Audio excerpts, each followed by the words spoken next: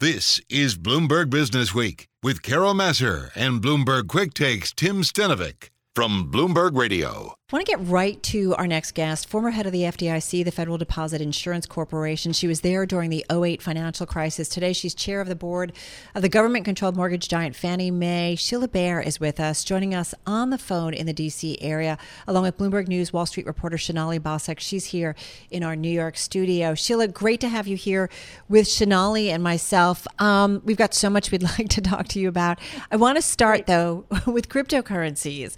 We've had another week of packed headlines about Bitcoin, which hit another record, and just the whole crypto world. Elon Musk, Tesla embracing it, Jack Dorsey and Square talking about it. Is Bitcoin on its way to becoming more mainstream in your view? Right. Well, first let me say I'm expressing my individual views. I'm not speaking for any companies I'm affiliated with. And I think, look, I don't give it financial advice. I can tell you my personal philosophy on this is that, stay away from it. It's volatile. It's at nosebleed levels now. We don't know how sustainable that is. If you're a very wealthy person with some money to risk, fine. But no, I don't have a lot of confidence in it.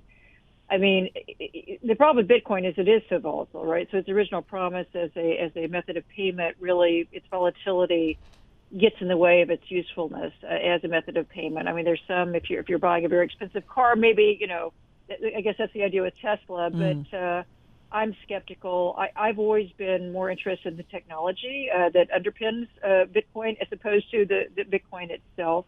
Right. I think blockchain distributed ledger technology has a whole host of use cases that can make our financial system much more inclusive, much more efficient, less costly, and so that's where I think people should be focusing in terms of finding real value. Let's talk about that for a second, more specifically. I was very surprised to hear you say that about Bitcoin, because I have heard you talk about how digital currency could have done more during this pandemic to get money to people who needed it.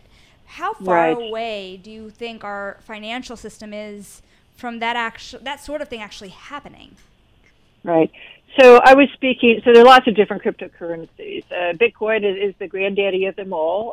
It's a lot of hype around it, a lot of nostalgia, a lot of romance around it. But when I was talking about stable coins. There are a cryptocurrency that is tied to the dollar. Disclosure, I'm on the board of a company that offers a stable coin that is like that. It's a dollar for dollar collateralized. You give a dollar to the company. It goes into an FDIC insured bank account or a short-term treasury. You're issued a dollar of cryptocurrency representing that. That maintains stable value because it's fully collateralized and tethered to the fiat currency, the U.S. dollar. So it's those, and there are other companies that offer these. There's a possibility the Fed, through a central bank digital currency, could digitize a dollar as well. But that's what I was talking about, not using Bitcoin, but using a crypto version of the dollar that's tethered to the dollar so it maintains stable value. That's interesting, because there's a ton of people out there who invest in Bitcoin that don't believe in the dollar, that don't believe in the current financial system as we have it. What would you say to those people? Well, I would say I believe in the dollar a lot more than I believe in Bitcoin in terms of holding value. Look, I people who know me know I've been a critic of the highly aggressive monetary policies we have pursued since the great financial crisis. It's not manifested itself in inflation. We've got an asset inflation. It's got some very other unpleasant side effects in terms of the buildup of leverage, inflated financial asset values. So I'm not in love with the highly accommodative monetary policies we have pursued. But even given that, I would have a lot more confidence in the dollar than I would in Bitcoin. Again, it's speculative, it's volatile. Understand it. Don't buy it unless you can withstand significant losses, because it goes up, but it goes down too. What about other countries, right? We know China is racing to do a digital currency.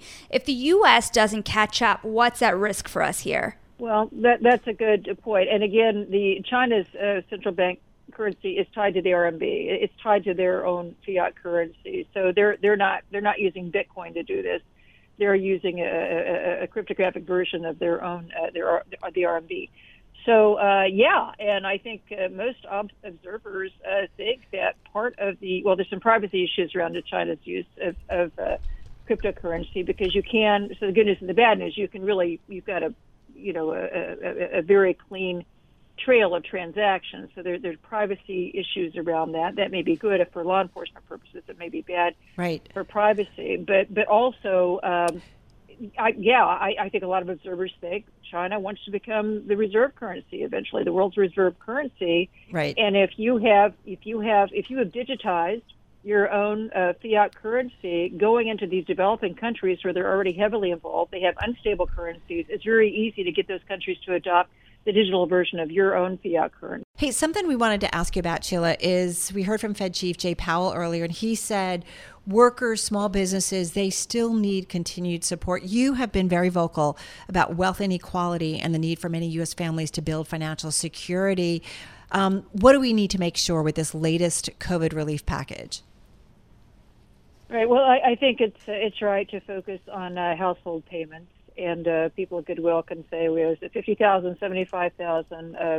But I think they need to be sizable payments, and using fiscal policy, we can get the money directly into household budgets where it can be saved, it can be used to pay down debt, or it can be used to spend.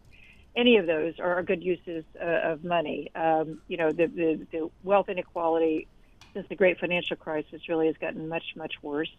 Low middle income families have been saving more, but their ability to build wealth has paled in comparison to the very top echelon of society, which has benefited so highly from the monetary policy we were talking about earlier and inflating financial assets. So they need more financial security. So if the money's saved, that's a good thing too. If it gives them more financial security, they spend it, that helps the economy.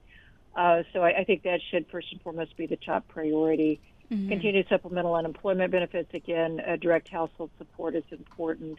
I think those are how I'd prioritize it. I know there's controversy around help to state and local governments, but surely at least support directly tied to getting these vaccines out to the healthcare infrastructure that's really been strained by this pandemic. Right. Would also seem to me money well spent. So yesterday, right, we had major CEOs, Jamie Dimon, Doug McMillon, all at the White House talking to Joe Biden. And part of this discussion had inequality as part of it, right? With that in mind, with big corporations, Biden's challenge ahead of him, what's your advice to him on fixing this issue above and beyond the stimulus? Well, I think he needs to listen to regular people. With all due respect to Wall Street, I think that's fine. He's going to meet with everybody, meets with them. But Wall Street's really been disappointing. Wall Street's kind of retrenched from lending to households, so they've been focusing more on their investment banking operations and their high wealth customers. But their loan book for more retail consumer oriented lending has been contracting. Actually, the lending's been on the non-bank side, so that's disappointing. Maybe a banking system that would be more resilient and willing to lend and take some risk in times like this would be helpful. Well, Sheila, that's a really important point. And I think there's a lot of Americans, and I know our listeners often respond to this, that they're listening and they're saying, listen, we helped out these big banks during the financial crisis. Why aren't they, being a lot more open in terms of lending to those communities who didn't get a helping hand during the financial crisis? Well, that's the way it's supposed to work. We provide deposit insurance, we provide the Federal Reserve liquidity backstop so that they can, in a downturn, step in. And it hasn't worked out this way. And it didn't work out that way during the Great Recession. There, both non-banks as well as regulated banks pulled back, which is why we had such a profound economic downturn.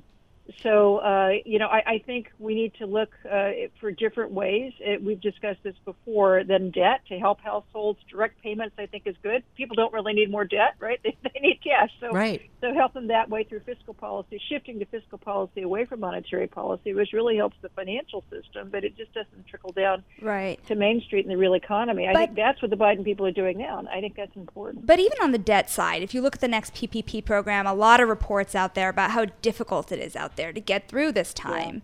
Yeah. Where is the banking system? What's the next shoe to drop here to bring them into the places that need it? Yeah. It's disappointing. I think the community banks, the community development financial institutions have really, we want the money to prioritize that to the very small, the most vulnerable small businesses. And so it was unfortunate when that was first rolled out. And look, I cut Congress some slack we had to get something out fast in March. But what happened was you used the banks to provide the loans, and what they ended up doing was calling their best customers, which is the bigger businesses, and it may or may not need the money, but hey, you want a nice forgivable loan. So that's kind of the first cut of how this happened, and why you had so large loans going to fairly significant sized businesses. Revamping the program, prioritizing the smaller loans, prioritizing, letting the smaller lending institutions as well make sure they get further to the front of the line. Those are the kinds of reforms they've tried to institute. And I think my sense is it's working a little better this time. Fraud has been a problem too. Fraud's always a problem, especially when you get programs like this in place. It's unfortunate that there are, scamsters out there that try to take advantage of funds that are going to people in need or should be going to people in need. But that said, to put so much bureaucracy around, batting down that risk of fraud, creating a lot of bureaucracy that people who really need it, it will discourage them from even applying. And you're seeing a bit of that right now too. But how do we ultimately create financial security? We keep talking about this K-shaped recovery. Here we have, the Dow at another, or the markets again at another record, and yet we also have millions out of work, and we have, children in poverty more than we've ever seen before. So how do we ultimately, Sheila, Jay Powell talked about sustainable, prosperity and widespread prosperity for all. So how do you, from, what you understand about the financial system and the banking system, how do we create that wealth equality, that financial security, that financial wealth for more Americans? So again, getting away, stop using monetary policy to drive the economy. Use fiscal policy. These household payments are good. I would support auto stabilizers. So when we get into a downturn, there's a trigger. Whether it's GDP, unemployment, or some combination, payments automatically go to households. So we don't have to sit around and wait for our, very inefficient political system to act. I think that to provide that protection in downturns automatically would be huge.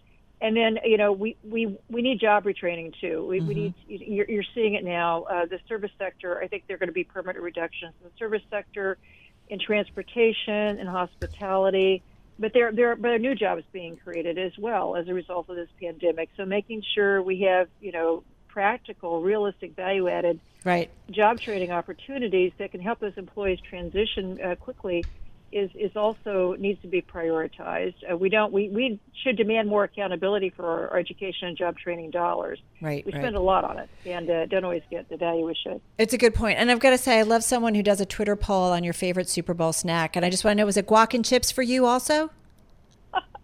Well, we did both onion dip and guac. I would say the onion dip was gone before the game even started. I love it. I love it. That was fun. Great stuff. Listen, Sheila, thank you so much. Thanks from Sonali and myself, of course. Sheila Bair, former head of the FDIC, chair of Fannie Mae, and so much more. Great to get her voice. And our thanks to Sonali Basak, Bloomberg News Wall Street reporter.